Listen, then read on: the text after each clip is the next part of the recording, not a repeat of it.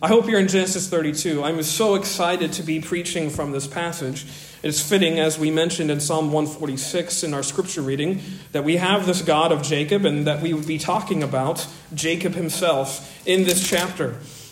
As Pastor Nathan mentioned, the scene which he read for opening up this sermon in verse 22 through the end of the chapter is, I think, one of the strangest scenes in all of the scriptures. It's certainly in the top 5. It has to be. It's the scene of the patriarch Jacob, whom you perhaps know and are familiar with the stories. And now here, he is near the Jordan River, and he is wrestling with a mysterious man, as it says there in verse 24, until the breaking of day.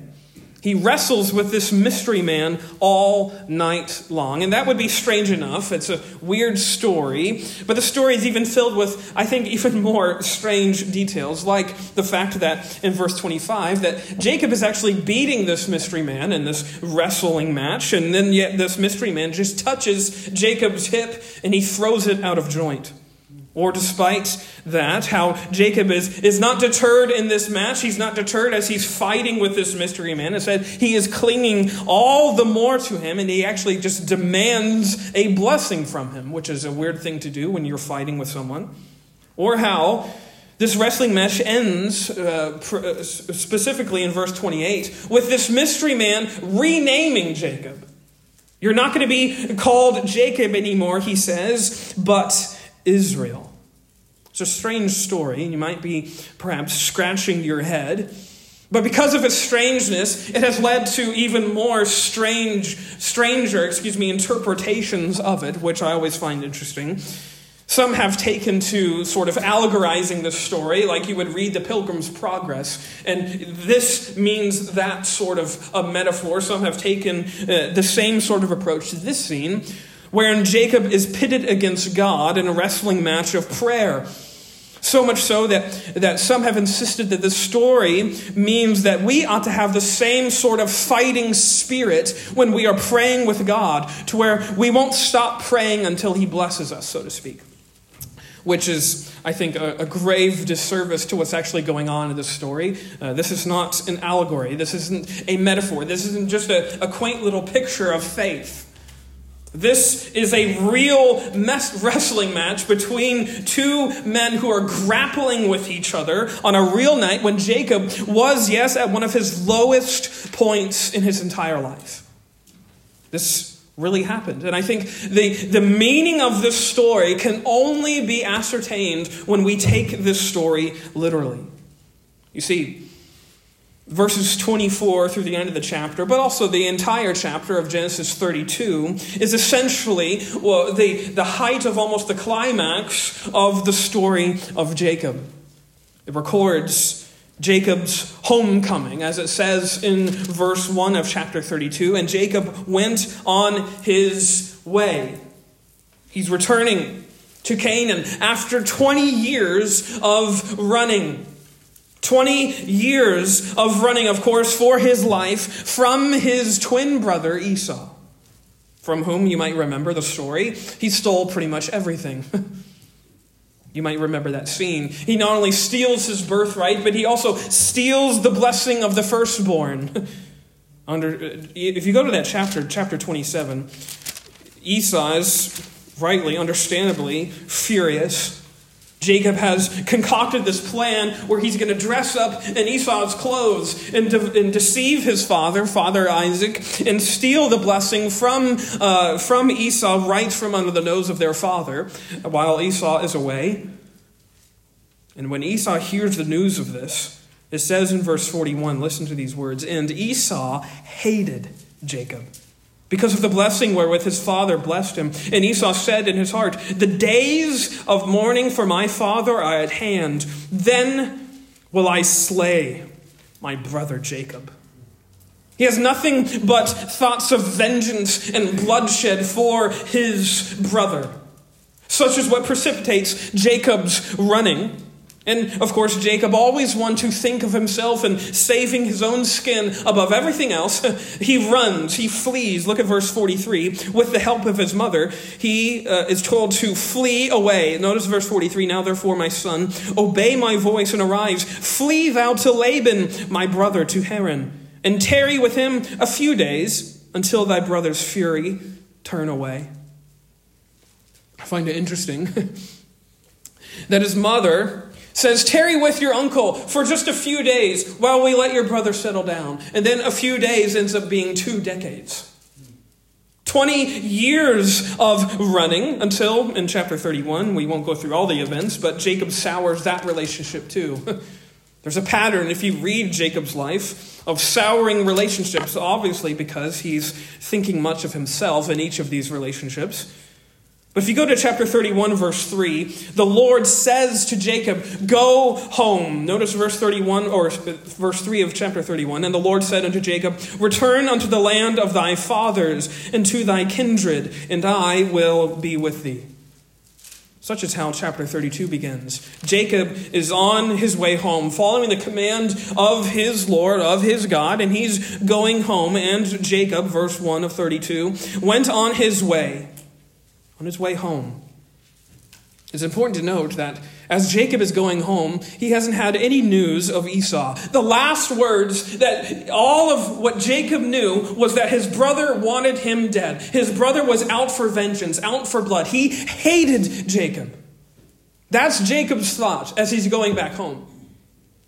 His brother just wants him dead. The last communication was, I will slay my brother. That's all Jacob knows. And if, as we know from that quaint old saying, if revenge is a dish best served cold, Esau's has been chilling for 20 years. So Jacob naturally thinks that this dish of vengeance is icy. Their relationship is the same sort of temperature. So, as chapter 32 makes evidence, Jacob's perspective of how he approaches his present life is completely colored and tinged by all that he has known that has gone on before. His tattered past continues to drive how he perceives his present. And we might even say, too, that his selfishness, his self-interest, his self-regard, and his utter concern for self-preservation is coming home to roost, so to speak. Because all he can think about is he has to save his own skin. And naturally, he assumes that everyone else is thinking the same way that he is. In fact, it takes nothing short of God wresting Jacob's self-concern right out of him. Because you see, if you go back to chapter 32 and verse 24, you have to understand that what makes the closing scene so remarkable, so powerful, so incredibly insightful and astounding is that Jacob is not wrestling with a mere man. Notice verse 24, and Jacob was left alone, and there wrestled with a man with him until the breaking of the day. You see, in Hosea 12, verse 4, the prophet alludes to this same event, and he refers to the wrestler as an angel of the Lord. You might know that everywhere else in the Old Testament where you can see that phrase, most often it refers to the Lord Jesus. It's God himself, incarnated in a human form, and that's precisely what's going on here. Theologians would apply a really fancy word for this called Christophany, or theophany, which is just a big word meaning that prior to Luke 2, we have Jesus appearing in human form throughout the Old Testament. And this is one of the most graphic scenes where that occurs. Think about it. Jacob is wrestling with Jesus. On the ground next to this incredible scene, in this dirt, in this grime, and in this midnight hour, he's wrestling with the man Jesus. Your first reaction might be, understandably, why? Why would God do this? Why would God come down and pick a fight with Jacob? What could be the point of that? What's the purpose of this wrestling match with this patriarch all night long? Well, that's exactly what I want to speak to this morning.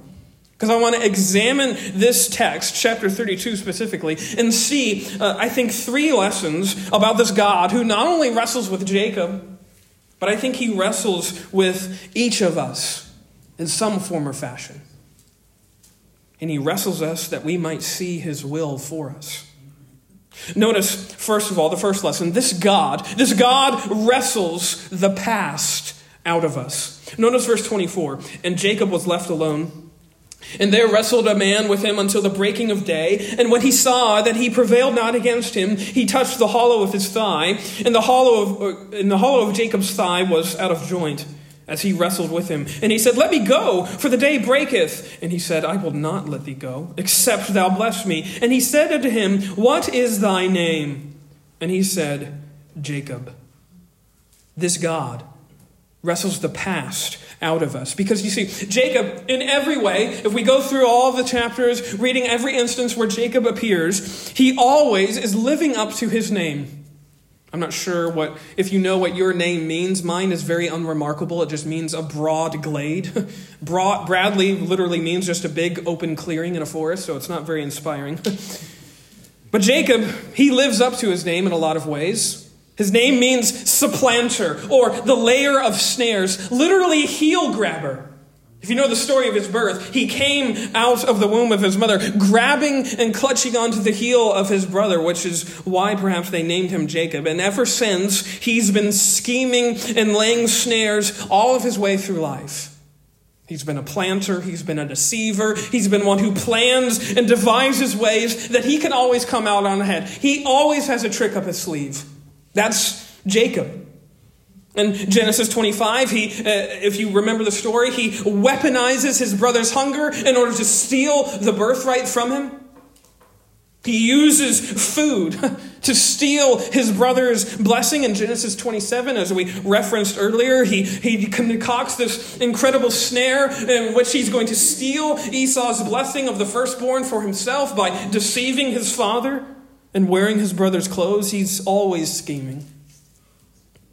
And you would think that 20 years of running would have taught him something. It would have led to some sort of lesson getting into his heart, and he would take it to heart that these plans don't work. But it hasn't. He returns home in chapter 32, and he's still up to his conniving and deceiving and plotting ways. Notice verse 3. Of chapter 32, and Jacob sent messengers, it says, before him to Esau his brother, unto the land of Seir, the country of Edom. And he commanded them, saying, thus shall ye speak unto my lord Esau, thy servant Jacob saith thus, I have sojourned with Laban, and stayed there until now. And I have oxen and asses, flocks and men servants and women servants, and I have sent to tell my lord that I may find grace in thy sight. In an effort, as he approaches his homeland, as he is returning home, in an effort to sort of curry favor with the brother that he has betrayed, he sends out spies, messengers, to sort of get a lay of the land. Let's see how everything looks, and also to give this message to this brother, Esau. He tries to butter him up. He gives him a title of reverence. Did you notice that? It's not just my brother, he says, my lord Esau. You are so high and mighty. Let me honor you. Let me give you a sense of reverence, even though Jacob knows that because God has told him that he would be the one to get the blessing, he even still calls Esau his lord. But I think isn't it how fascinating how we want to change the details to make ourselves appear better? Notice how he changes why he went away. If you notice verse 4 again, this is so stunning to me. He says, thy servant Jacob saith thus, I have ran away because you wanted to kill me with Laban. No, he says, I've sojourned. Which basically means I dwelt there temporarily, almost like I'm on a vacation. I'm on an hiatus a little bit. I'm gonna spend a couple of years abroad with Laban. He wasn't vacationing with Laban. He was hiding out for his life. From his life, we might even say that too. He's changing the way the story was. He's trying to change the narrative so he appears better by giving him this title, by changing the details. All of this in a dishonest effort to find grace in his brother's sight. Because again, he wants to save his own skin. All of this falls flat, however, because notice verse 6. These messengers come back, and they bear some very ominous news. And the messengers, it says, return to Jacob, saying, we came to thy brother Esau, and also he cometh to meet thee, and 400 men with him. So not only does Esau know that he's coming back, not only does Esau has already been aware that Jacob is on the way home, now he's coming out to meet him. And this welcoming committee is a 400 men strong army. Talk about putting the fear into someone. Someone who already knows that his neck is on the line. Someone who already knows that vengeance is what his brother wants. Do you think that this stood his hairs on end? I think it did. And that's exactly what happens. Verse 7. Then Jacob was greatly afraid and distressed. And he divided the people that was with him in the flocks and herds and the camels into 2 bands, and said, if Esau come to the one company and smite it, then the other company which is left shall escape. Here we have a second scheme of Jacob's. As he's returning home, he decides that the best way to survive is to split up his company into 2 groups, into 2 bands. And so if one is attacked, if one is sort of sieged by Esau's army, then the other can escape quietly in the night, so to speak. And I have no doubt that Jacob was planning a way in which he could stay behind and get to pick and choose which one he goes to. Because that's Jacob. He's scheming his way through this. He hasn't learned much. After he prays, which we'll get to in a minute, in verses 9 through 12, he prays this prayer, but he adds a third layer of sort of planning and scheming as he's coming home, which is, we might call, reciprocation. Because he determines that the best way that he could approach his brother and get sort of this favor from him, get this kindness and grace out of him, is to give him presents. Notice verse 13. And he lodged there that same night and took of that which came to his hand a present for his brother Esau. Notice verse 18. Then thou shalt say, they be thy servant Jacob's. It is a present sent unto my lord Esau. Again, notice that title. And behold, also he is behind us.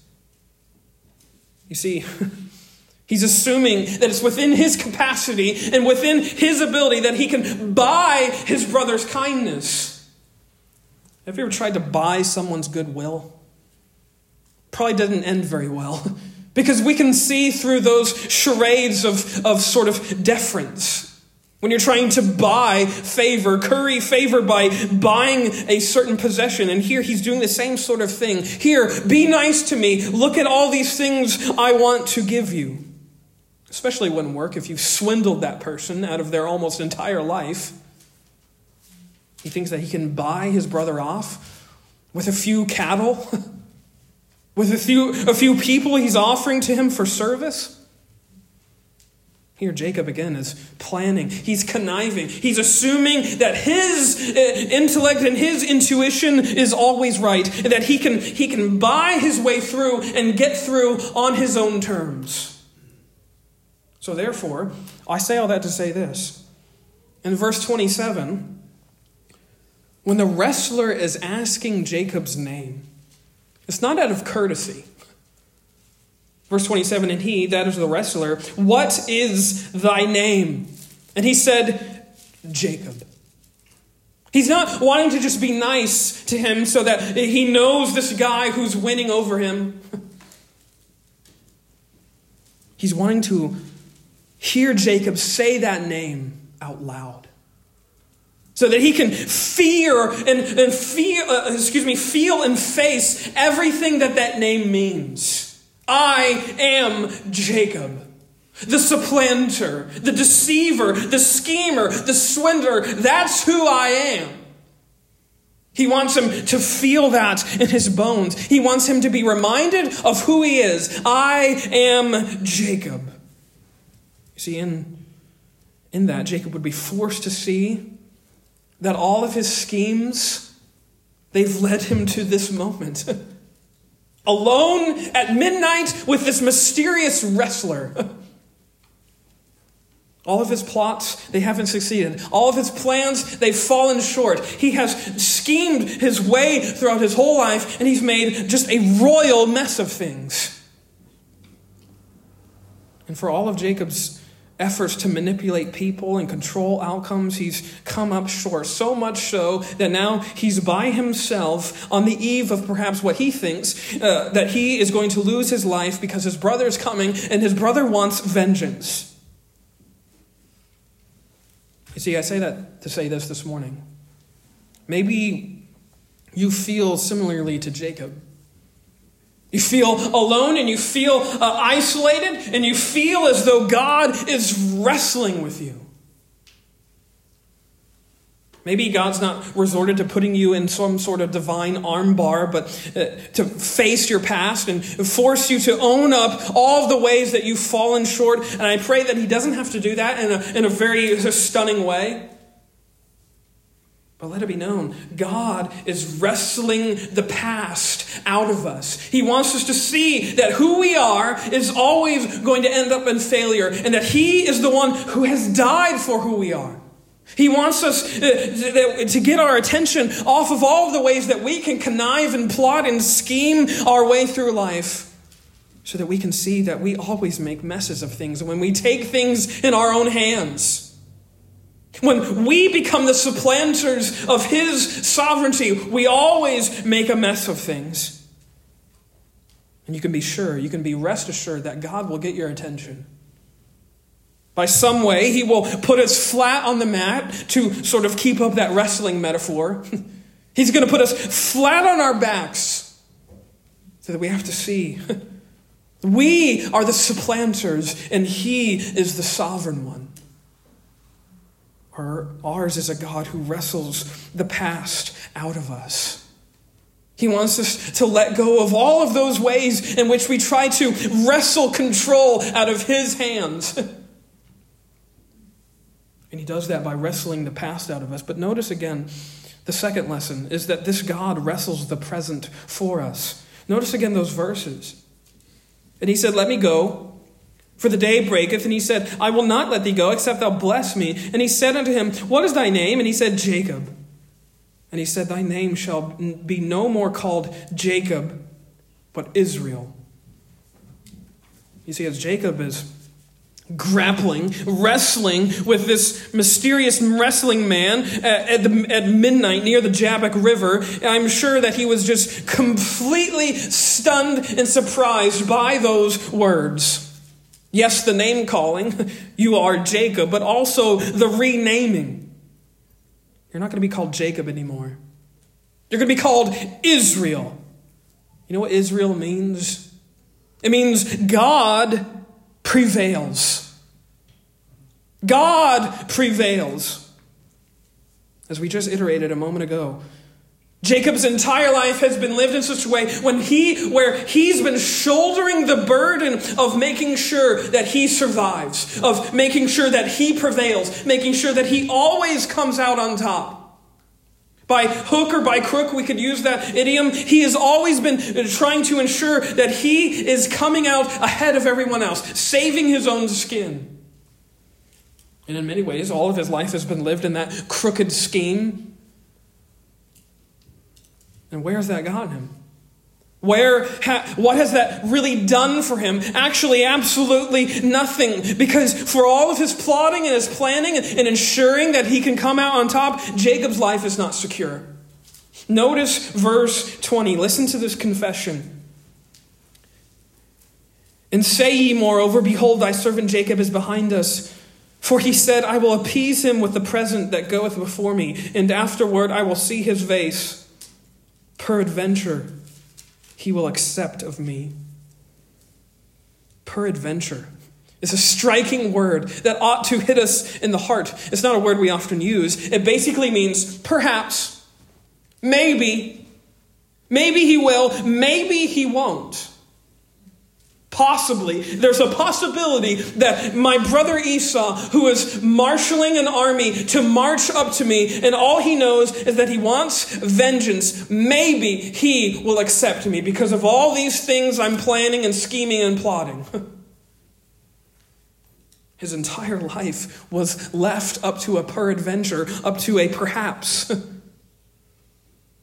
His life was still up to chance. And this is, of course, certainly not God's doing. This is entirely Jacob's doing. This is because Jacob has taken every moment and taken everything and assumed that he has to be the one that prevails. He has to be the one that gets control. You notice, on his way home, verse 1 of chapter 32, and Jacob went on his way, and the angels of God met him. And when Jacob saw them, he said, "This is God's host." And he called the name of that place Mahanaim. On his way home, he's met by a host of angels, which indeed is a sign that God was with him on his return journey, that you haven't been abandoned, you haven't been left alone. When you go home, you are going there on God's good will. You are going there with him beside you. And yet Jacob still doesn't take this to heart. Such is why he's devising all those elaborate plans to appease his brother, to pay him back, to sort of cover all the ways that he's messed up. But if that weren't enough, even more appalling than trying to buy his brother's kindness, he attempts to do the same thing with God. If you read the prayer in verses 9 through 12 that Jacob prays, it sounds really good on the surface. Listen to what he says. And Jacob said, verse 9, "O God of my father Abraham and God of my father Isaac, the Lord which said unto me, Return unto thy country and to thy kindred, and I will deal well with thee. I am not worthy of the least of all the mercies and of all the truth which thou hast showed unto thy servant. For with my staff I passed over this Jordan, and now I'm become two bands. Deliver me, I pray thee, from the hand of my brother, from the hand of Esau, for I fear him, lest he will come and smite me, and the mother with the children. And thou said, I will surely do thee good, and make thy seed as the sand of the sea, which cannot be numbered for multitude." This prayer sounds really good. If you read it, it sounds like a prayer we ought to be praying, but of course it comes from the lips of this one that we know is Jacob. And if you take a moment to really consider what he's saying, I think this prayer is nothing short of another scheme by which he's trying to curry favor, this time with God. It's a deeply self-interested prayer. Remember, the predicament that he's in is entirely his doing. And he says, "Deliver me, I pray thee. I don't want to go through this. I don't want to have to face up to any of these consequences. Save me, because remember who you are." Notice, he uses who God is almost as against him. "You're the God of my father Abraham. You're the God of my father Isaac." Verse 12, "You're the God who covenanted with my father Abraham that you're going to bless our family and make us into a nation that is beyond counting." He insists that God has to protect him. Remember who you are. You have to deliver me. But even more fascinating than that, I love the fact, again, as we noted earlier, Jacob is always changing the narrative to make himself appear better. Notice what he changes. Verse 9, as he opens this prayer, he entirely misquotes what God said. "Thou said unto me, Return unto thy country and to thy kindred, and I will deal well with thee." Is that what God said? If you go back, you don't have to go there. If you read chapter 31, verse 3, notice what God actually said to Jacob. "Return unto the land of thy fathers and to thy kindred, and I will be with thee." Jacob hears what he wants to hear. God, you promised that as I go back home, you're going to deal well with me. You're going to make me prosper, is what that means. You're going to give me prosperity. You're going to make it well with all of my days. That's not what God said. God never promised him prosperity. He promised him his presence. You go home because I'm going to be with you. You go back to your homeland and return unto the brother that you swindled and stole everything away from, and I will be with you. Trust me. I am with you is what God is saying. You see, even through this prayer, Jacob is trying to scheme with God. I won't ask you to raise your hands for how many times you've done something similar. God, if you just pull through in this, I promise. God, if you just promise me that you're going to do this, I will do this. God, why don't you come through in this situation? God, you said. So many ways in which I can even attest to the fact and confess to the fact that I've tried to put God in my debt by scheming through prayer. Is anything more disrespectful and dishonoring than that? You see, Jacob hasn't learned much. Therefore, when Jacob hears this new name, it's a shot to the heart. You're not going to be called the deceiver, the supplanter anymore. You're not the one who prevails. Your name is Israel, because God always prevails. His plans always succeed. Where yours always result in messes, mine always result in glory. It's not God's plans. It's not Jacob's plans. It's God's. His order for things are always going to come up successful. They're not left up to chance. They're not left up to peradventure, maybe, possibly. His plans succeed because He is God, the one who has ordered and arranged everything.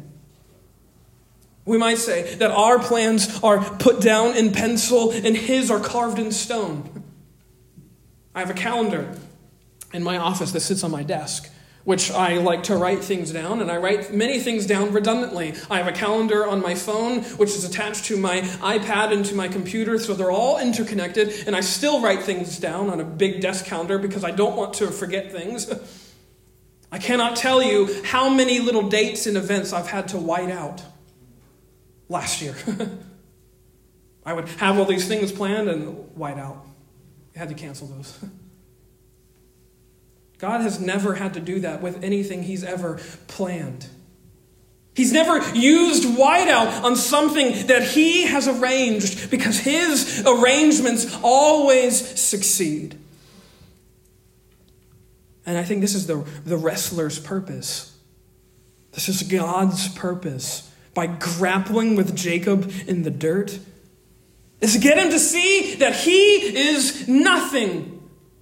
Listen to what Ryan Ryder says. He says, Jacob was meant to see his sense of nothingness, to cause him to see what a poor and helpless, worthless creature he was. For all of his scheming, he was nothing. He couldn't get ahead. He couldn't succeed because he was poor and worthless and helpless. And it was to teach us through him the all-important lesson that in recognized weakness lies our strength. That's the predominant lesson of this text. God putting us flat on our back to see that in our weakness, He is strong. And I think that perhaps for many of us, He's doing the same thing. Wrestling with us in our present and for our present. Because it might look ominous and sinister right now. The days ahead don't appear very clear. Actually, they appear very dark and cloudy and murky. We have no sense of what the future might hold. But ours is a present that God has wrestled for us. That God has arranged for us. And in that, we are reminded of who always comes out on top. Not us, God. He prevails. Israel. God and God alone. This God who wrestles the past out of us. This God who wrestles the present for us. And you might assume what I'm going to say next. This God, lesson 3, who wrestles the future for us. Because what's most fascinating to me is the outcome of this wrestling match. Go back with me. 32 verse 24. And Jacob was left alone. And there wrestled a man with him until the breaking of the day. And when he saw that he prevailed not against him, he touched the hollow of his thigh.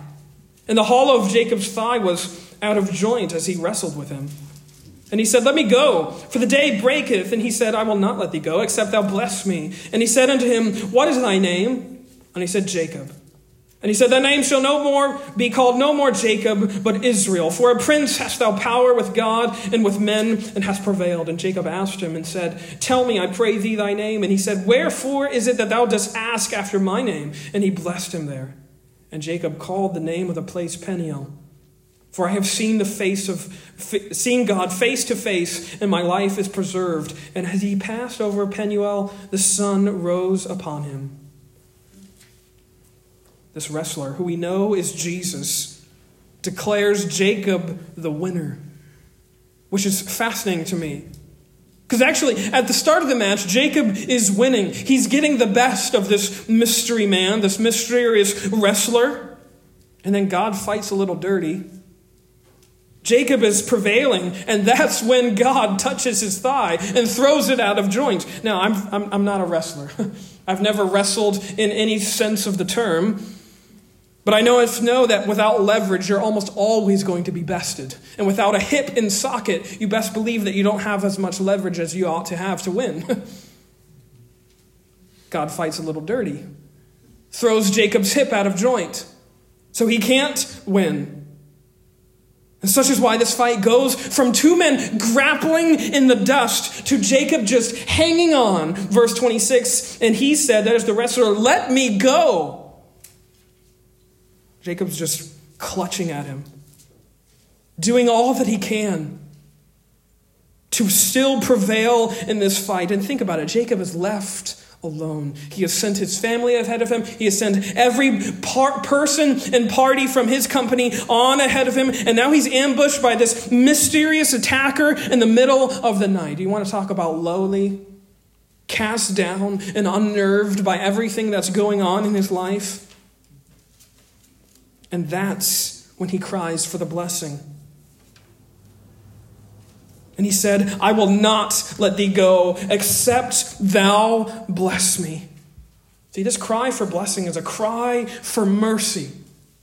I can't do anything except that you bless me. Perhaps in that gloomy night, he finally realized who he was wrestling with. That it wasn't just a mysterious man. It was God himself. And that's when he finally learned to cry, Uncle, enough! I can't do it unless you bless me. I can't get by in this life unless you do it. And such is why God renames him Israel. See, the point of the scene is not that Jacob was so faithful that he wrestled with God until he was blessed. The point of the scene is that God was so patient that he wrestled with Jacob all night long until all he could do was cling to him. God could have put his hip out of joint in the first few minutes of the fight. He wanted Jacob to come to the end of himself until all he was doing was holding on for dear life. Jacob didn't win because of his power or prowess at being a wrestler. He won because God allowed him to. Because I think he had finally learned his lesson. He cries out for blessing in verse 30. And he called that place Peniel, for I have seen God face to face, and my life is preserved. This is the type of God that we have. That word in verse 24, wrestled, a fascinating word. You know what it literally means? It literally means to get dusty.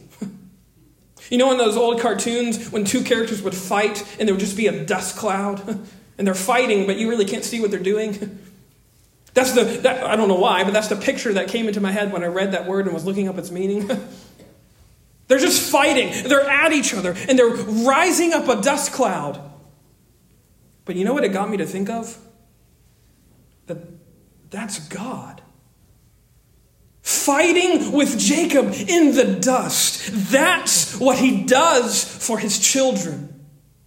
That's what he does for you and for me. He's so committed to ensuring your deliverance that he is willing to get dusty in order to make it happen. He's willing to come down to the dirt and the grime of this earth in order to make sure that your deliverance is secure. This is our God. He wrestles with us until he has every single part of us, until there's no nook or cranny that's left in our soul that he has not invaded. This is what he was doing for Jacob. Yes, he's going to stop at nothing until that occurs, until that good work that he is working to perform in us is totally complete. Yes, even if that means lowering himself to such a level that he can be bested in a wrestling match. And yes, even if that means losing everything. Because you see, this is the gospel. This is the good news that we have, because that's exactly what our God did. He humbled himself so much that he was beaten by a man in a wrestling match with a dislocated hip. But even better, he humbled himself so much that he allowed himself to be defeated on a cross of wood that he spoke into existence. The defeats here by the river Jabbok reminds me of Jesus' defeat on Golgotha. When he was on that cross, where he allowed himself to be defeated. Why? So that his sons could have the blessing. So that his daughters and his sons could be delivered. What more proof of God's unstoppable love do you need than this passage? He's going to stop at nothing in order to rescue you and reclaim you, even if it means he has to wrestle everything out of you until you can't hold on to anything except for him. If you ever have a doubt of his determination for you, remember this scene and remember the cross. Because regardless of what your past looks like, of what your present might make you feel like, or what your future seems like, how it's going, there's simply this. There's no limit to what God will do in order to reconcile you to himself. He hasn't stopped ever. You think he's going to stop now? At all times, God is wrestling with us. Wrestling our control, wrestling our conniving and our plotting, wrestling everything out of our hands till we are no longer self-sufficient and he is seen as our sole sufficiency. That to me, I think, is a pattern learned all throughout the Old Testament, where people think that they are a lot more intellectual than they are brought really low and made to see that only God prevails. And guess what? We have not changed since this time. Sin nature is still sin nature. We're still learning that lesson. Where we think that we're so high and mighty and sufficient in ourselves. What is God wrestling out of your hands? What are you still clinging to this morning that you haven't let God have a part of, haven't let God control this particular part of your life? You have a God who wrestled with you on that cross and allowed himself to be bested. Why? So that we might be blessed. So that we might be his sons and daughters. This is what your God does. He wrestles with us and withers all of our self-sufficiency away so that he might be seen as our sole sufficiency, the only God who prevails. Let us pray.